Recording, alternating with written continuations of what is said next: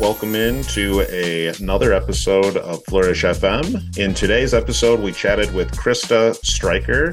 Krista is an author, she's an entrepreneur, and she's a coach that focuses really on both mental fitness and physical fitness, but really the synergy between those two. She's got a wonderful app by the name of 12-Minute Athlete, which helps you find short, simple, joyful, kind of consistent ways to optimize your physical health, but to build mental health and mental fitness skills along the way as well. And all of this is really oriented towards helping people tap into kind of their untapped or hidden potential. So very much in line with flourishing. Johnny, what were some of the highlights of today's conversation for you? Yeah, I love this. There were two particular highlights for me. The first was Krista pointing out the significant benefits for our mental health and our cognition and our mental performance of physical exercise and improving our physical well-being. There's growing research in this area.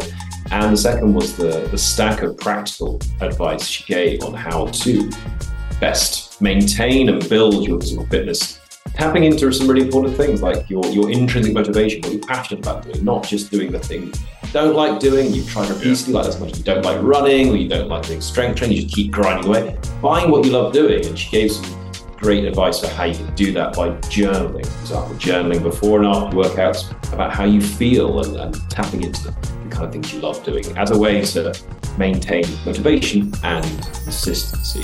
How about you?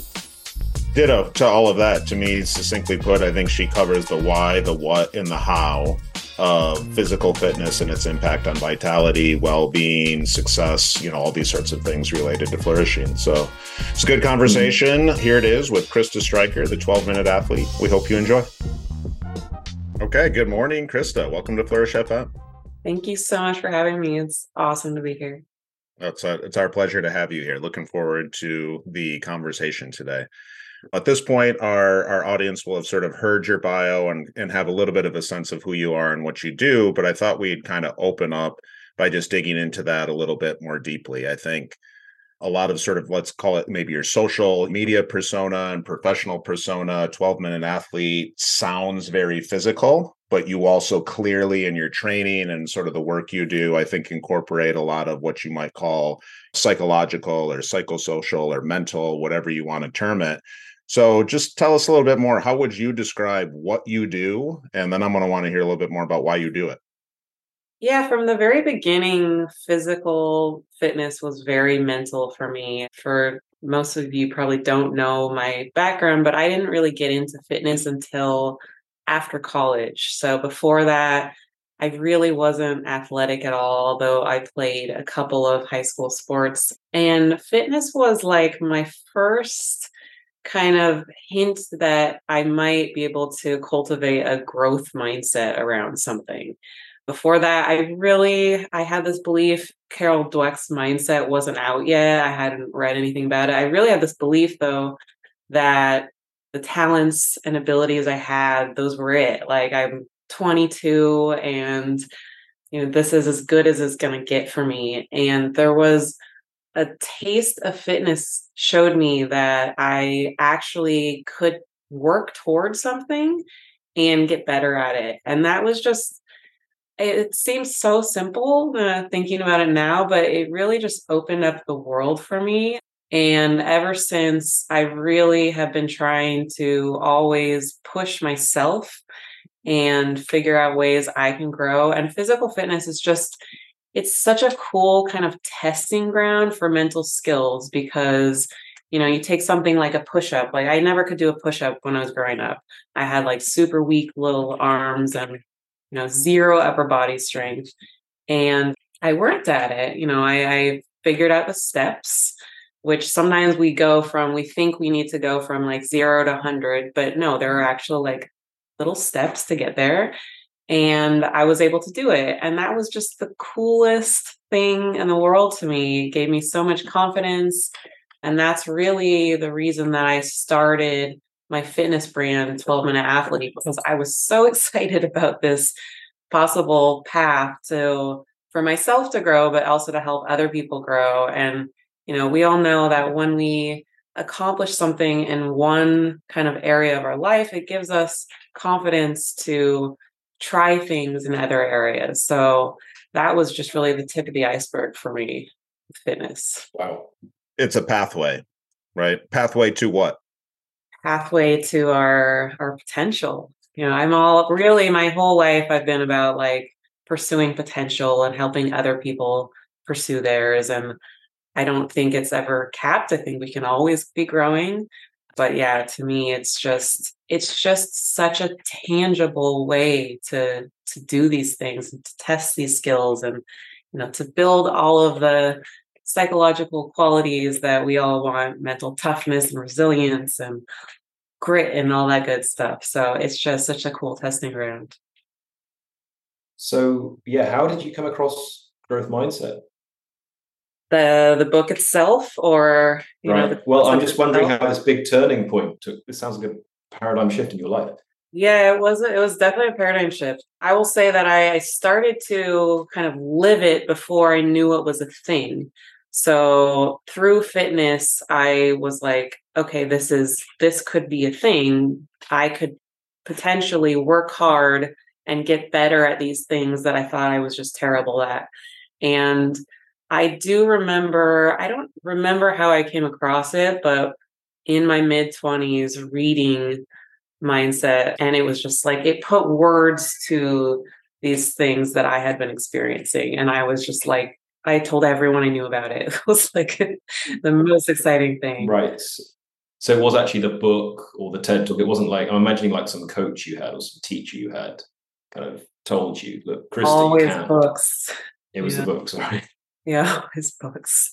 I wish I had more coaches like that. Now I look back at my life and I look at other kids' lives and the coaches and the teachers, if they don't help kids kind of cultivate that, it stalls them and like for years and years. Again with fitness, did you guys ever take well, you probably didn't in the UK, but in the US we had like the physical fitness or the presidential physical fitness test, right?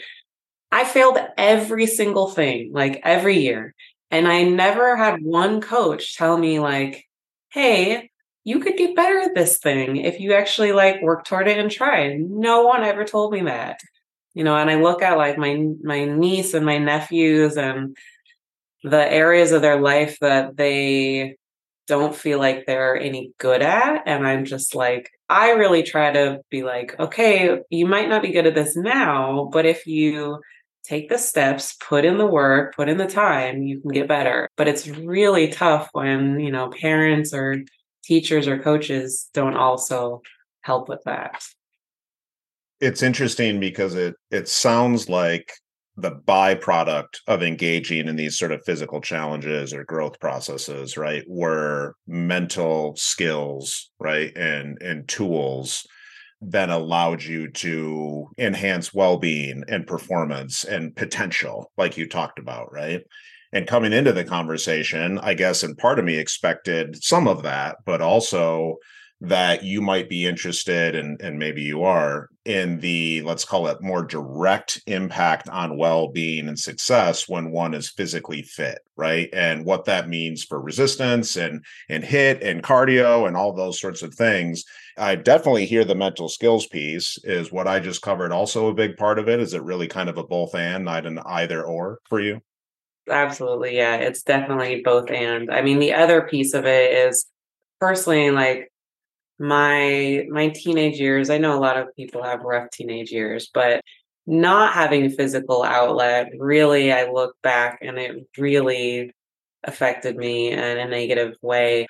When I started to get more physically fit, there's so much research around this now, how physical fitness like helps us think better, our memory is better, our mood is improved, we have better perspective on life, we can handle life stressors better, on and on and on and on. We didn't really know any of that back then. I don't have either of you heard of the book Spark by the author John Rady? I That don't know book, Spark. oh, it's so good. It's old now, but this was like a crazy book for the time. I think it's from 2009. It talks all about the benefits of exercise for our brains. And that was just completely new then. You say Really the good. author one more time? John Rady. Yeah, 2008.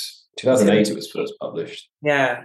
Really great book. I had never stumbled upon any of that. We didn't really know much of the benefit of exercise on the brain then, or mood or anything. Of course, I think the last few years with the COVID-19 pandemic, a lot of this research there's been even more because we all felt the effects of sitting inside, not moving, not getting any outdoor exercise or fresh air during COVID. And all of a sudden it was like, okay, well, this is obvious. We need to move to feel better, think better. Mm.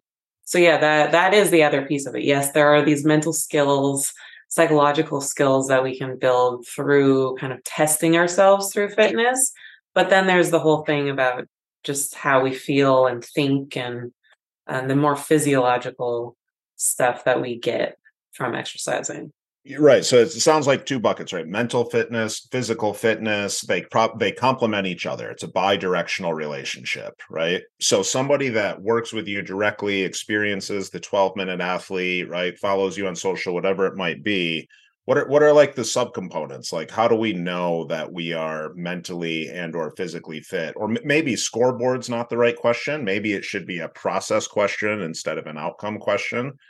Right. But what should people be focusing on, or what would they experience through your sort of work and programming to enhance both mental and physical fitness? That's a great question. Okay, so I will tell you it's not there's no easy answer. Biggest thing I will say is it requires a lot of self-awareness. So much of this is more individual than we like to think. You know, a lot of people just want to be like, okay, give me an 8-week program that will help me feel happier. Well, that's just going to be different for everyone, and we're all going to need different things. And it's your lifestyle and what you're interested in and all sorts of things. Where I would start, though, is first of all, developing an awareness of how you feel emotionally, mentally, how clear you're thinking, all of that kind of stuff before and after exercise, with and without exercise. And this requires self-reflection. Not easy stuff. So what I would normally have people do is have some sort of journal and really try to figure out how they feel. Like literally do a workout and then go sit down afterwards and tell me how their mood was before and how their mood was after, and whether they have brain fog during the day. All of these kind of things that we have to become more aware of, that honestly, most people, that's a really tough step. It's like, how do I actually feel? It's the same with how recognizing how food and nutrition affects our bodies. You know, a lot of people just kind of go through their days or just kind of mindlessly eating. They're not paying attention to how they feel, either physically or mentally, from what they eat. And developing this awareness is tough. It takes some time, but it's very, very beneficial. So those would be a couple kind of metrics.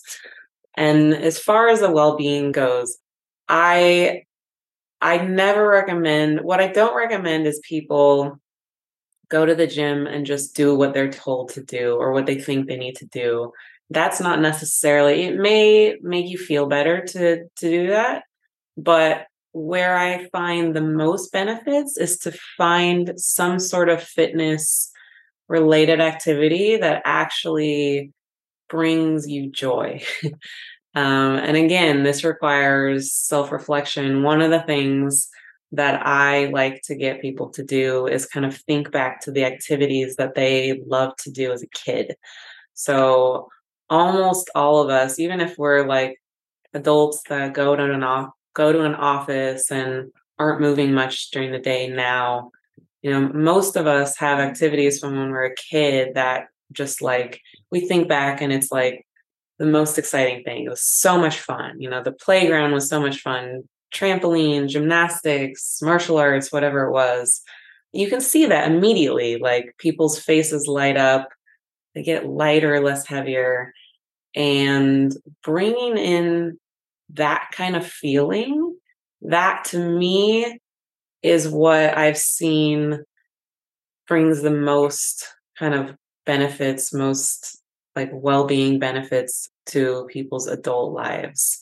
Okay, so maybe we could start to categorize here. I'd love to Yeah. like throw something out to you. You correct me if you think it's overly simplistic or wrong. It sounds like I'm thinking of Kelly McGonigal, The Joy of Movement, Yeah, yeah. right? So like distinguishing between movement and exercise, right? Now, exercise generally is movement.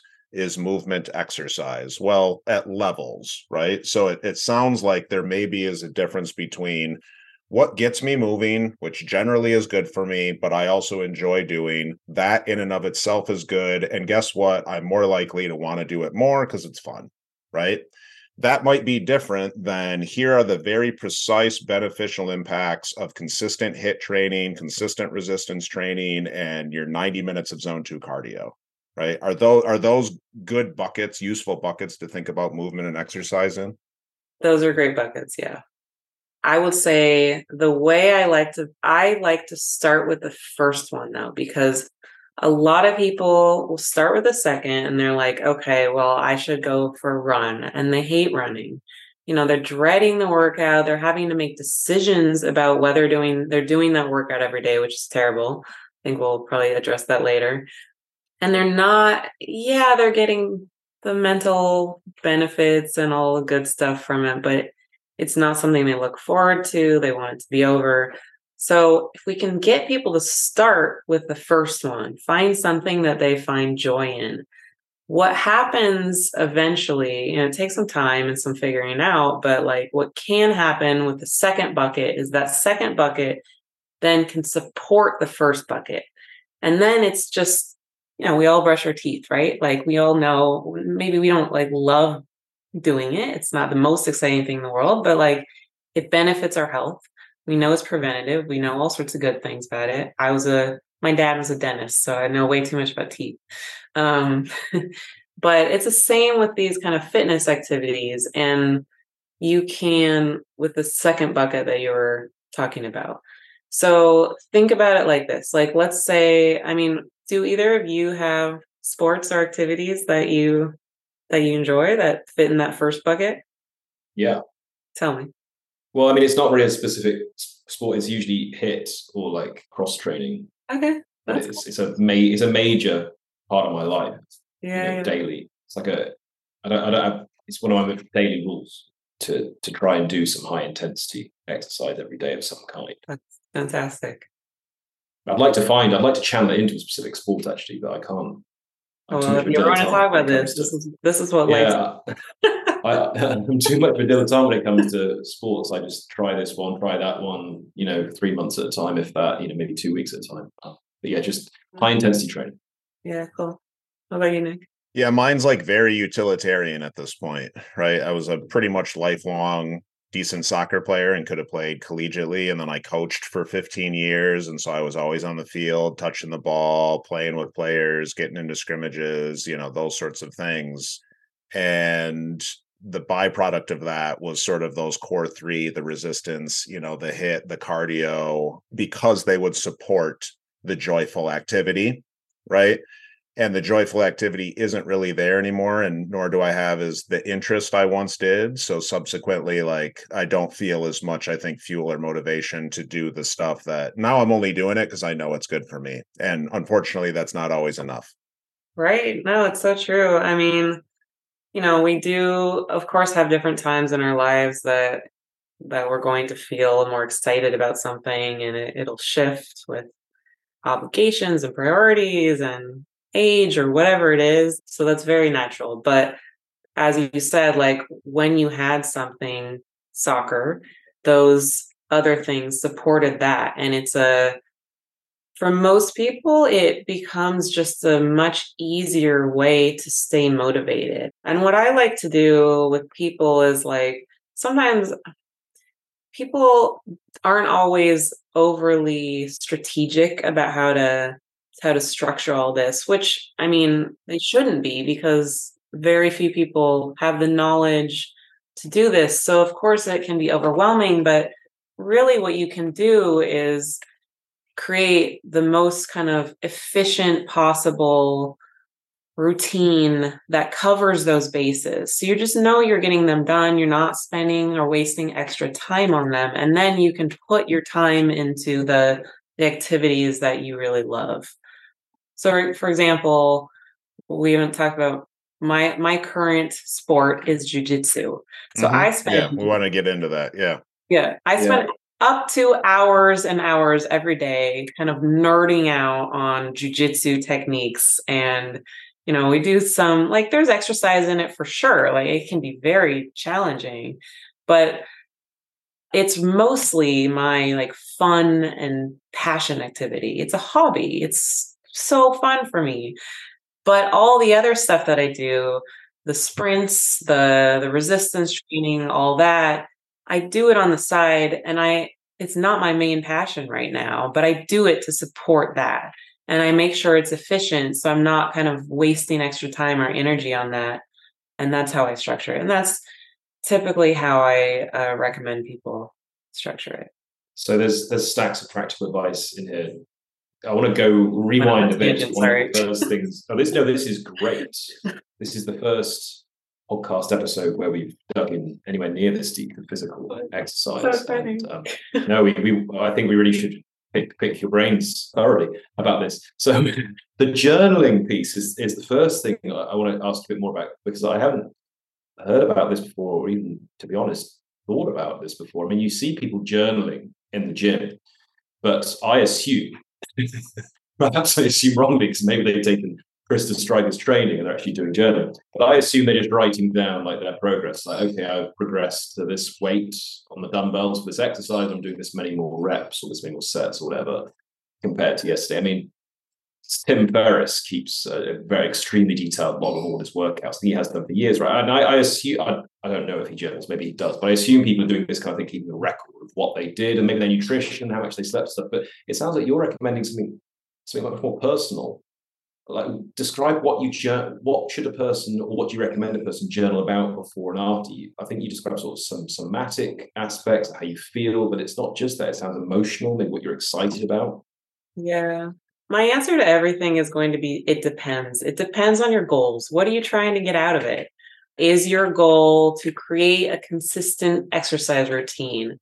That's a very different goal than I want to be a high-level jiu-jitsu athlete. They're just going to be super different. Your focus will be different with let's say your goal is the first one. You really want to just like make sure you're consistent, and your goal is longevity, health span, any of this kind of stuff. What I would recommend then is, because likely with that goal, you're struggling with some motivation. And so you need to kind of find that, dig deep to find that why that can keep you going on days when you're not just feeling like you want to go to the gym or to the park or whatever. And so that's when, our emotional health is very important to us, with our mental health, all of this stuff. And so starting to understand how our mental health is related to our physical health can be really, really helpful with this kind of stuff. I've seen people who never exercised start to connect it, and then from that connection actually start to be consistent with exercise for the first time in their lives. And it's really cool. So again, with that, it doesn't have to be overly complicated.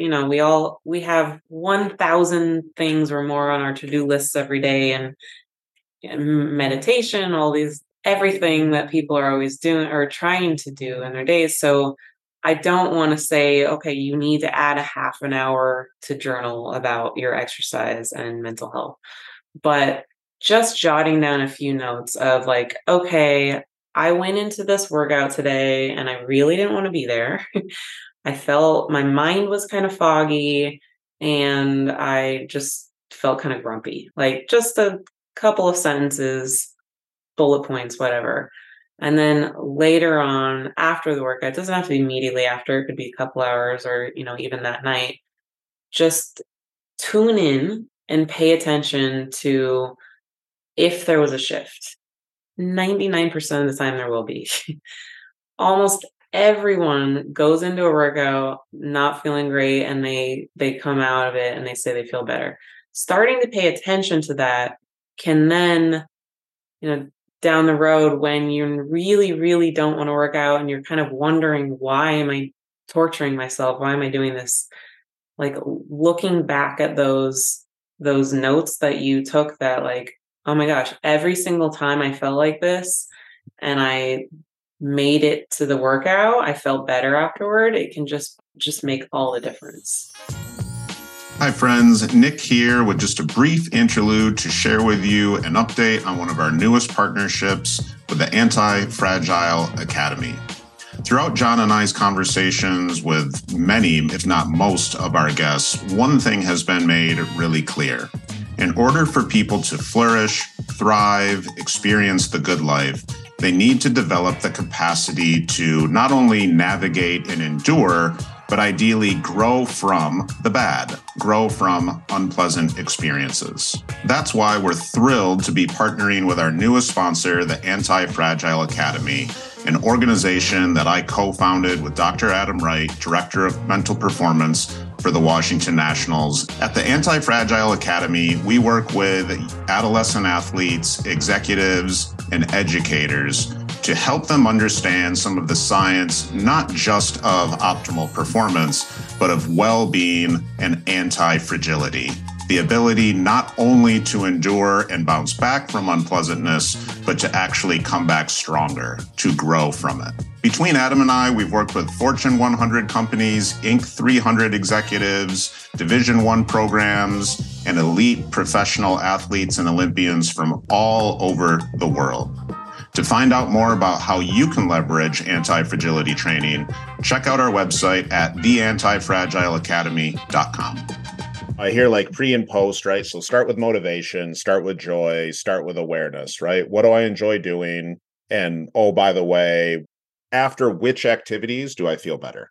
Yeah. To a certain extent, right? Yeah. So then it, and I think you've tapped into this a little bit already, but like, let's just mention it or name it more explicitly, which is consistency. And so again, I think that joy piece comes up, right? That I feel better piece comes up. But, we've also talked about having it oriented towards play. But in, I think, some of our cases, a lot of times it's actually oriented towards goals. And I'm wondering if you think that's a really important piece of it, not just the intrinsic joy of it, but do you think an extrinsic sort of a sense of achievement, reward, satisfaction is an important part, or can be really useful as a tool in keeping people on that path they want to be on? I think that it can be so useful. I also recognize that we are all built a little bit differently. I am extremely goal oriented. I need to have very, very specific goals that I'm working toward, or I get a little lost. And I feel a little lost. I feel like I'm just not, I just need something concrete to go toward.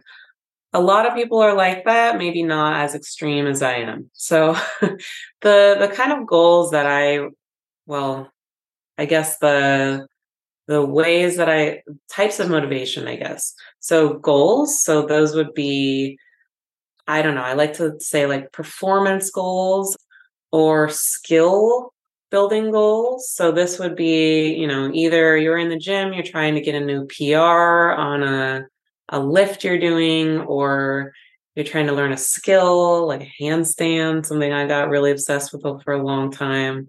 Yep. Learn a new sport, things like those. Those are all goals, and you can, break them down much more than that, of course, and you should. And then the other type of thing the other type of goal is I call them adventure goals. So not everyone cares about how much they're lifting in the gym. They're kind of just doing it for maintenance or long-term health. But the idea of climbing some mountain somewhere is really exciting. And that can be a really good concrete type of thing to work towards. Same with, I'm not a runner. I don't really understand long distance running, but having something like a half marathon or ultra marathon, You like that kind of thing. Somehow someone does. David Goggins loves it. But if you have that on the calendar, you know that's coming up. Like you are going to work harder because of it. And it's so much more motivating. So this is all different than having just appearance related goals. I know that they are the least motivating goals. I know there's some research on this too, just kind of having weight loss or vague appearance related goals. They're just not that motivating, especially in the moment, because that causes us, we have to think of our future selves, and that can be really hard to do when there's a bunch of homemade cookies sitting in front of us. Having these more kind of performance oriented goals or learning goals are just so much more motivating for everyone. I've never seen this fail. Yeah, well, let's explore that a little further. I think this is really useful advice, how the types of things that motivate a person can help them gain more consistency with their fitness. 100%. So I take it your point is that intrinsic motivation is a more powerful driver when it comes from. I do think that. Yeah, so one example then would be setting yourself challenges, but the challenge would have to be again, coming from some desire inside, from intrinsic, right? So it's not that you're getting a trophy for winning this race. It's more you want to prove to yourself that you could, say, overcome some limiting belief. Like I used to think I couldn't do this. In your case, Krista, when before you got into fitness, your early 20s, maybe it came from a place of intrinsic motivation for you. Is there a personal element to this as well? Is that what really got you into fitness? Yes. I mean, like I mentioned earlier, I didn't believe I could do anything physical. I come from an athletic family. I mean, my dad is 73, 74. I forget at this point. He plays pickleball now, everyone does, but he skis constantly. He's mountain bikes, he paddle boards, I don't know, does all sorts of things. And it's so cool. And I just seriously thought I didn't have an athletic gene in my body. Like I had no belief that I could do anything athletically. And when I got kind of just a taste of being able to do this kind of thing and get better, it just, I don't know, it opened up my whole world. And it has, the entire time, every single challenge I've taken on, it's always to prove to myself that I can. I mean, external recognition is cool and all. Like, I've won some jujitsu competitions, and that's awesome. Like, it's really fun to win. I never got any medals. I have all these medals sitting on my kitchen counter right now, and that's just really cool. But like, the cooler thing is that I did this thing that I never thought I'd be able to do. And it's just the best feeling. So kind of advice for any listeners out there who are preparing for their first Ironman or their first marathon or their first ultra, whatever it might be, would be, if they really want to maintain consistency in their preparation for this and get the most out of it, would be to search for the reasons they want to do it.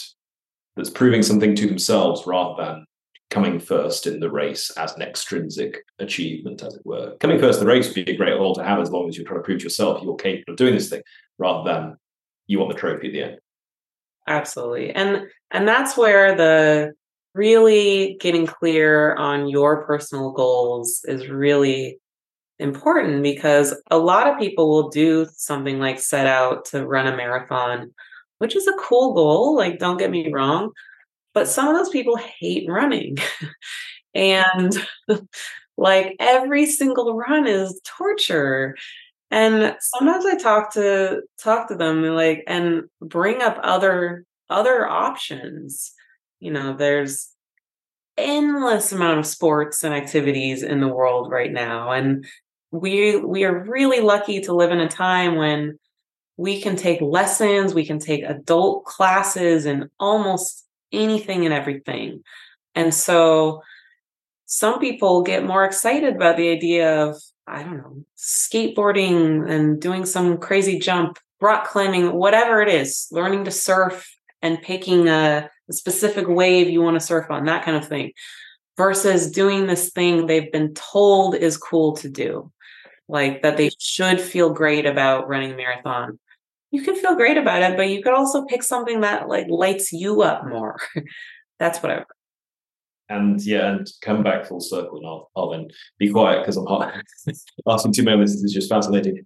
I take it this is where the journaling also plays a really important role, right, for the person trying to identify what intrinsically motivates. And this is all like basic goal setting that we all learn in psychology, but like what I find is not everyone applies it to all areas of life.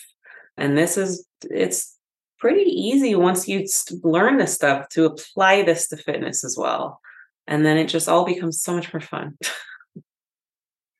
So stepping aside from motivation, consistency, the joy piece, there's that other bucket, right? Which is just the stuff we know is really good for our vitality, our health, our longevity, our mental health as well. Can you break down, I mean, we've mentioned, I think, 3 of them already, but kind of break down what you think those buckets are and just tell the audience a little bit, just what does this mean? What does this look like? How can you kind of do it in a really simple way? How much should you be getting each week? Those sorts of things, real practical. Yeah. Okay. So 3 buckets. So first bucket, super important, is resistance training. But that can mean anything. So people think that it means going to the gym and lifting weights. It doesn't have to. It can mean body weight training for the most part.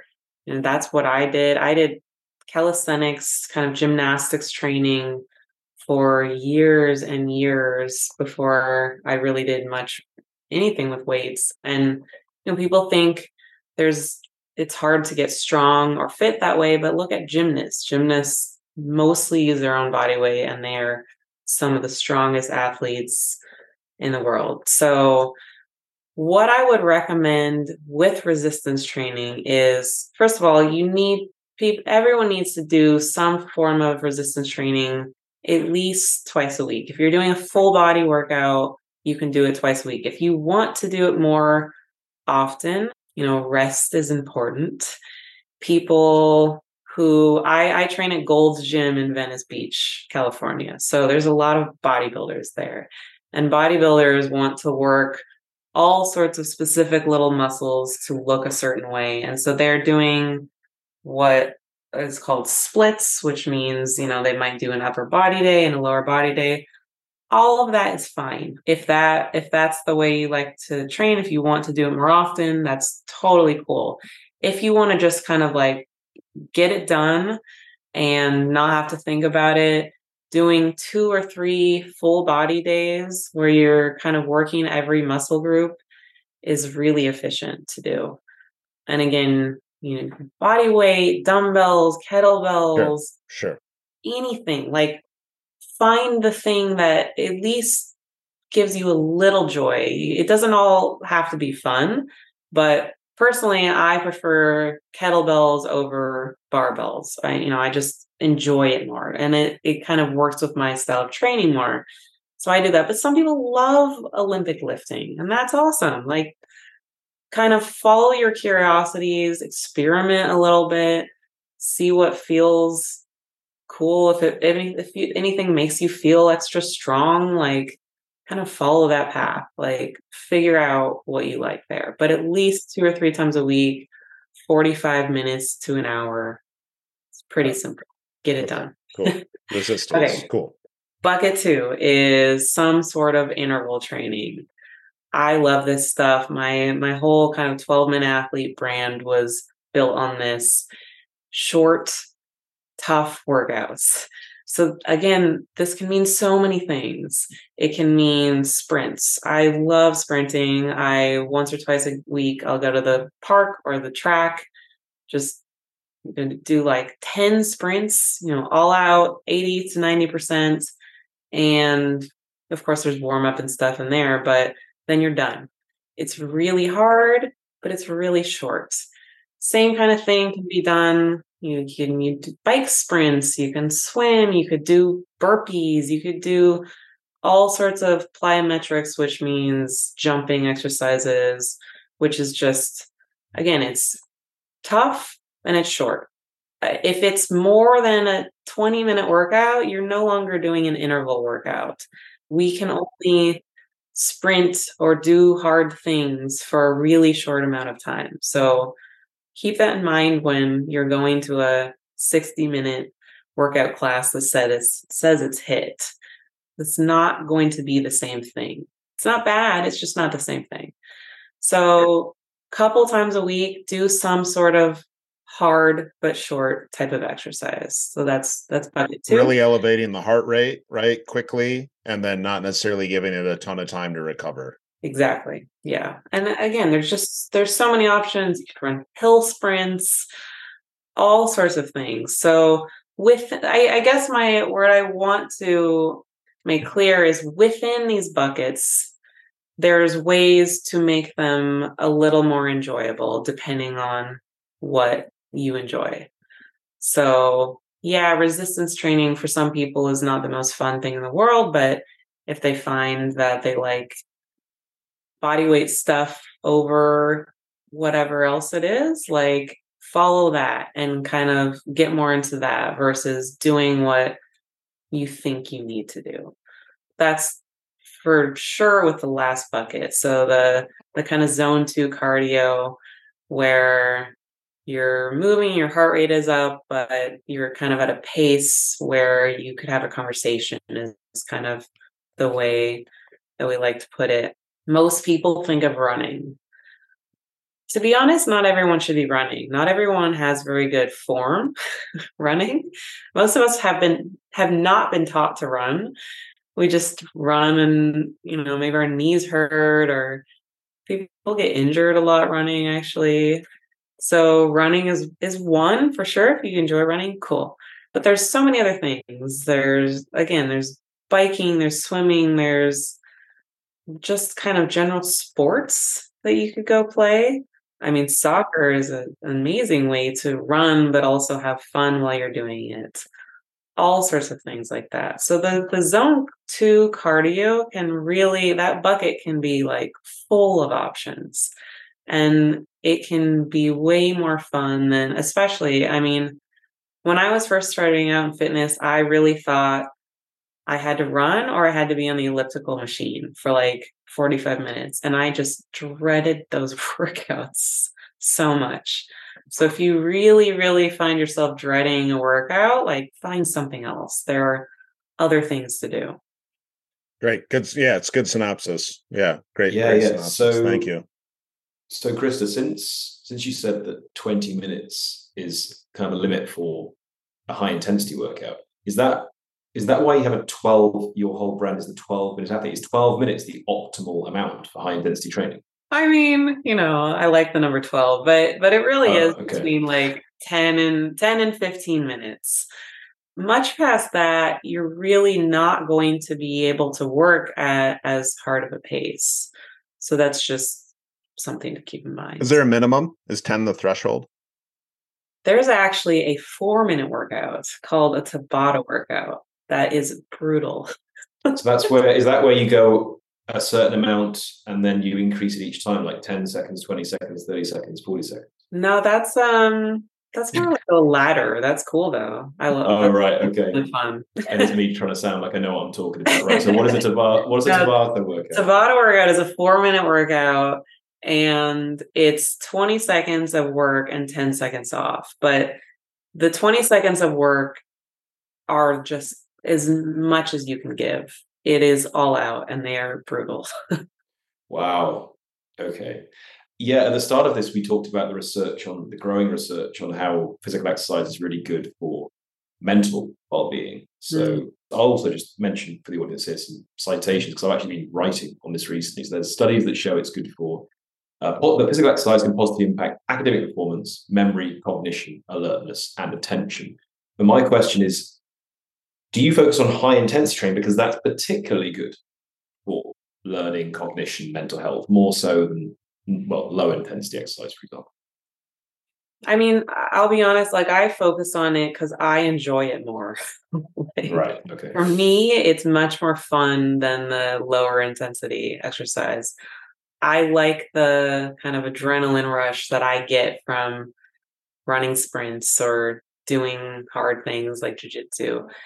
It's definitely good for us, but so is the other. So it's hard. I don't actually know. I don't know if you've seen if the research right now shows that one is better for our kind of mental performance than the other. I know there's just been so much more research on all of this in the last few years, last decade or two. Yeah, I'm not sure where it's at right now. I'm not either. I think that would depend on how you define mental performance, right? How you quantify, probably different zones, different amounts of times. That, I think it would vary. Like, just look at the mindset stuff in the field of like dieting and nutrition, and how variable that is from person to person, right? So my somewhat educated hypothesis would be, that's highly variable. Totally. Yeah. And I mean, it's different too. Like, outdoor exercise can have added benefits and all sorts of stuff. So, Yep. And this is something where you tune into your own body and your own feelings and see. But that would be interesting to know where the research is at right now.